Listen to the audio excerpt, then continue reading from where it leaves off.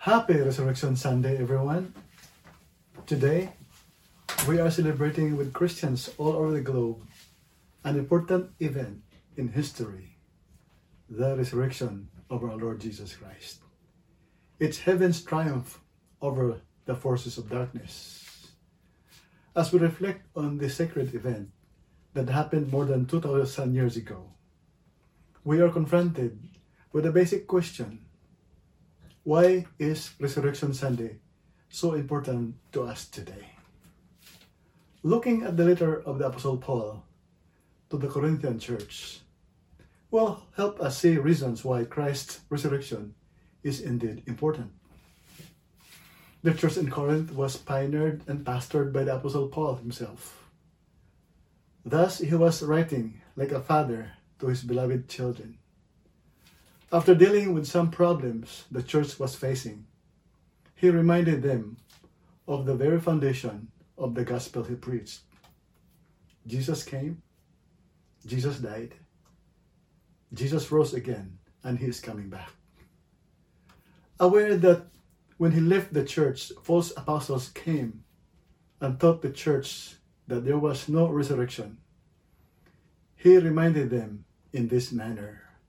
In 1 Corinthians 15:12-22 goes, "But if it is preached that Christ has been raised from the dead, how can some of you say that there is no resurrection of the dead? If there is no resurrection of the dead, then not even Christ has been raised. And if Christ has not been raised, our preaching is useless, and so is your faith. More than that, we are then found to be false witnesses about God. For we have testified about God that he raised Christ from the dead. But he did not raise him if in fact the dead are not raised. For if the dead are not raised, then Christ has not been raised either. And if Christ has not been raised, your faith is futile, and you are still in your sins. Then those also who have fallen asleep in Christ are lost.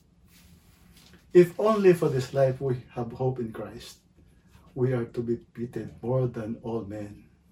But Christ has indeed been raised from the dead, the first fruits of those who have fallen asleep. For since death came through a man, the resurrection of the dead comes also through a man.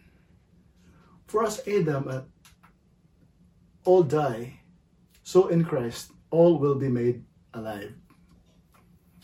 From this passage, please allow me to propose 3 reasons why Christ's resurrection is important to us today.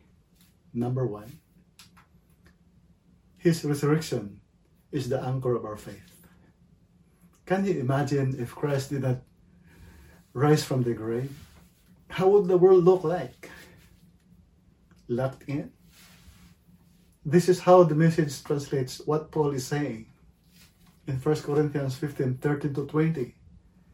If Christ did not rise from the grave, there is no living Christ. Everything we've told you is smoke and mirrors. We would be guilty of telling a string of bare-faced lies about God. All you're doing is wandering about in the dark and lost as ever. Even worse for those who died because they're already in the graves. We're a pretty sorry lot. What a sad scenario if Jesus did not rise from the grave. After Paul showed the church the negative implication if ever Christ did not rise from the grave, he made a strong contrast. 1 Corinthians 15:20. But Christ has indeed raised from the dead, the first fruits of those who have fallen asleep. It is interesting to note that Paul knew his audience, and so he was using the language that they understood. Although earlier he was talking about the gifts of the Spirit and the fruits of the Spirit. But first fruits was a practice in the olden times when they would bring these first fruits as a sacrifice and offering to the Lord.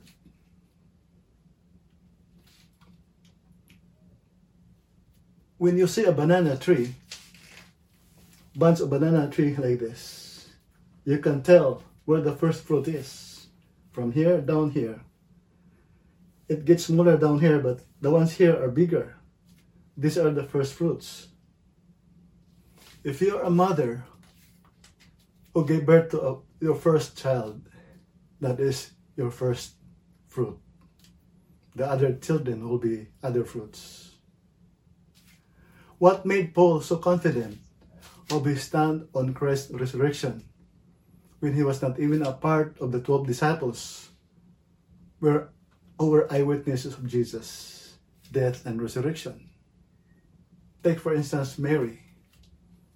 While she and the other ladies were going to the grave that early morning, as they were walking, they were discussing who's gonna roll away the stone, heavy stone, and even guard it.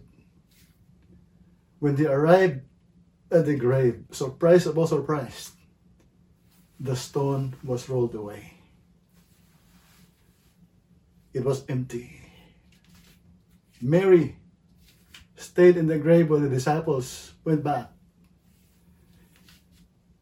sobbing in her grief. She could not decipher. When Jesus called her woman, she thought the voice was coming from that gardener in that graveyard. She said, "If you know where Jesus is, please let me know so I can go there." But then another voice was calling her Mary. And at that point, she recognized a familiar voice. When she opened her eyes, lo and behold, she said in Aramaic, "Rabboni," my master, teacher.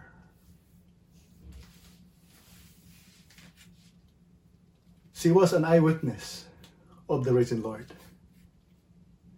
She could not help but so excited when and called his disciples, told them about what had happened. She told them, "I've seen the Lord." At other instance, while the disciples were in that room, upper room, scared, afraid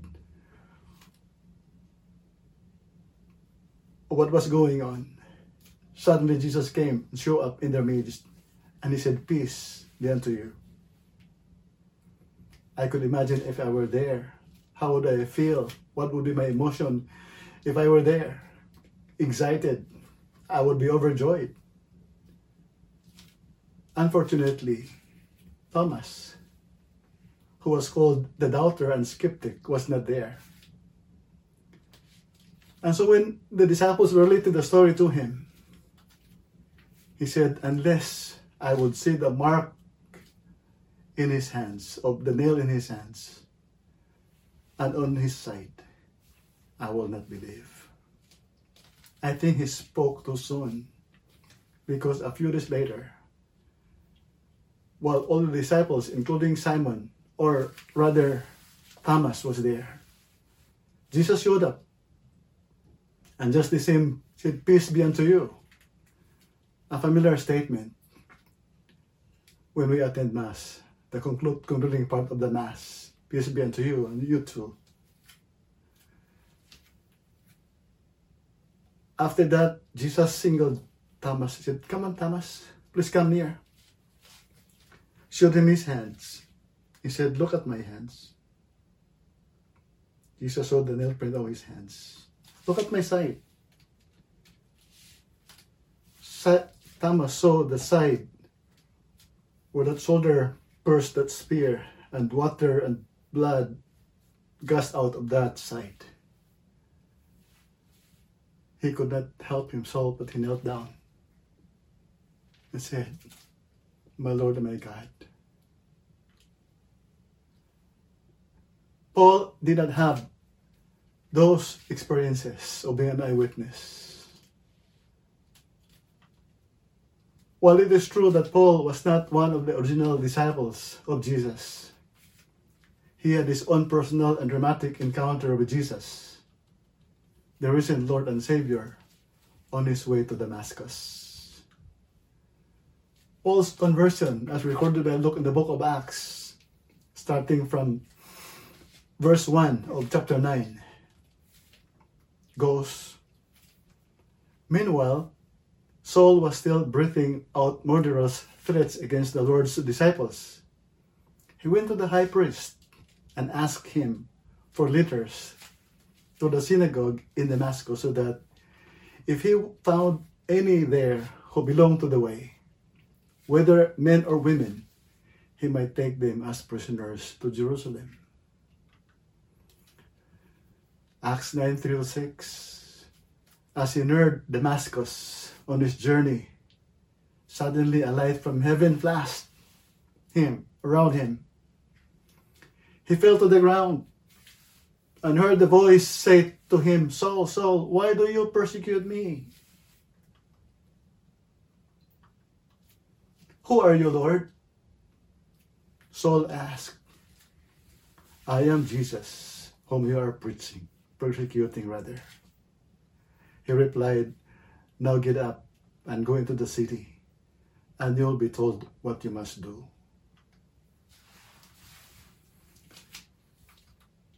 At Damascus, there was a disciple named Ananias.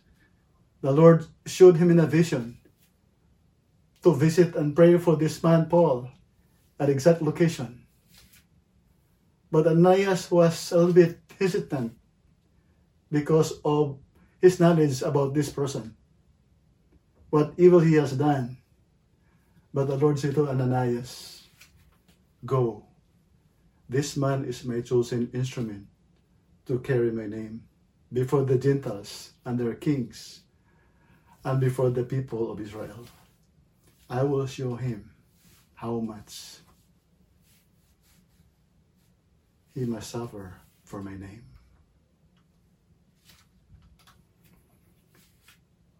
As the pioneer pastor of Corinthian church, Paul said that because Christ is risen, he was saying to the Corinthian church, our preaching of the gospel is not useless but powerful. We are not false witnesses, but we are true witnesses, and our faith is strengthened. With this COVID-19 pandemic we are facing right now, making a lot of people worried, fearful, they can be the next victim.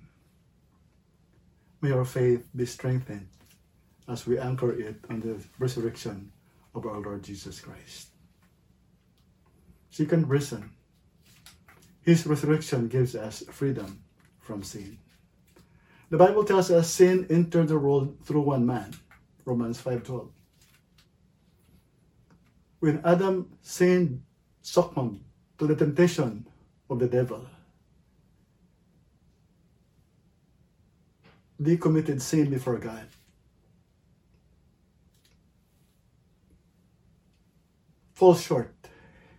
They fall short of the glory of God. As a result of that, the Bible declares, Romans 3:23, "For all have sinned and fall short of the glory of God." I could not forget the illustration of my professor in seminary many years back. As we were talking about the doctrine of sin or amartia, he was using this illustration of a person who was trying to hit with his arrow, trying to hit the mark, pulling that arrow as far as he can, so there will be strength to hit the mark. As he released that arrow, instead of hitting the mark, it hit the tree on the other side. That is missing the mark, falling short, and that is sin. When Adam and Eve committed sin, they fall short of the glory of God, and as a result, all have sinned and fall short of the glory of God. Romans 6:23 tells us, "For the wages of sin is death, but the gift of God is eternal life in Christ Jesus our Lord." The payment of sin is death. there are two kinds of death that we have to face. One is what we're facing today, counting the death all over the world with what's happening today. So disappointing, so discouraging. This is the second death that we're going to face. But before this, there was death that happened in the past. And that was when Adam committed sin. There was death. Relationship with the Lord was cut off. Spiritual death. But the gift of God is eternal life in Christ Jesus. Familiar verse in John 3:16 says, "For God so loved the world that he gave his only begotten Son, that whosoever believe in him should not perish, but have eternal life."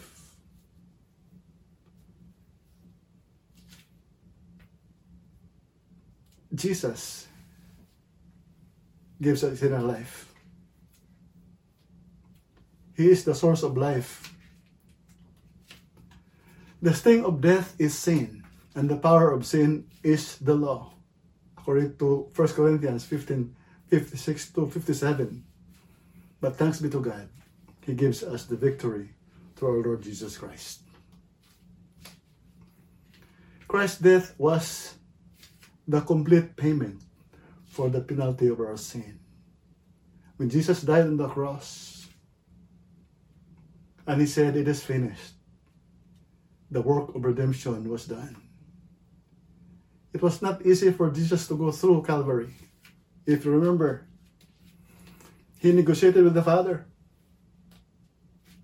praying the whole night with his disciples. At the time, he was alone because the disciples were sleeping. Negotiated with the Father, if possible. "Can you take this cup away from me?" He was facing the cup, the suffering that he has to go through Calvary. But he said, "Not my will, but your will be done." Going through the process, the cross, hanging on the cross, he said, "It is finished." The work of redemption is over. Jesus was not killed by the Roman soldiers. The Bible declares he gave his life. That when they were trying to break his bones, they did not have to do it because he was already dead. But Jesus did not stay in the grave. He resurrected. Christ's resurrection defeated the power and sting of death. That today we can enjoy this freedom from the bondage of sin because Christ rose from the grave. Thirdly, and lastly, his resurrection is our hope for eternity. Paul said, "If only for this life we have hope in Christ." Verses 19-20. We are to be pitied more than all men. But a contrast, a very strong contrast. But because he was raised from the dead, he became the first fruits of those who have fallen asleep. Paul was assuring the Corinthian church that resurrection brings hope even to those who were already in the grave. At the same time, resurrection gives comfort to those who were grieving for the loss of their loved ones. He's saying death is only a temporary separation because there is going to be a resurrection of those who died in Christ. When this happens, there is going to be a reunion with our loved ones. Therefore, it is not a hopeless case, but something we can look forward to. Jesus was the first fruit, or the first fruits. But someday, when he returns to this earth, his people who have died will also rise, and they are second fruits to meet him in the air. It is sad to hear that some of our well-respected and dedicated doctors, medical people, and frontliners, including our ambassador to Libya, have lost their lives in this war against COVID-19. Oh, we honor them for their dedication and untiring service to our people. They are our modern heroes, as commended by our president. While we grieve together with their loved ones because of such separation, the Apostle Paul is assuring us today, this is temporary, because there is going to be a great reunion with our loved ones when the Lord will come again. Our hope is not only anchored on the fact that Jesus is alive, but also on his return to earth, as he promised, to facilitate that glorious reunion. Here is Paul's graphic scenario when Jesus comes, as recorded in 1 Thessalonians. For the Lord himself will come down from heaven with a loud command, with the voice of the archangel, and with the trumpet call of God. And the dead in Christ will rise first. After that, we who are still alive and are left will be caught up together with them in the clouds to meet the Lord in the air. 1 Thessalonians 4:16-17. Well, the ordeal of this war against COVID-19 this past few weeks has not been an easy journey for all of us today. We are rejoicing with hope over the fact that Jesus is alive. He rose from the grave. Death could not hold him. He conquered death.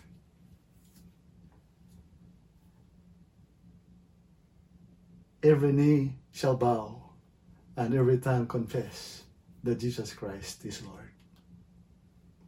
Christ's resurrection is indeed important to all of us today because, number one, it is the anchor of our faith.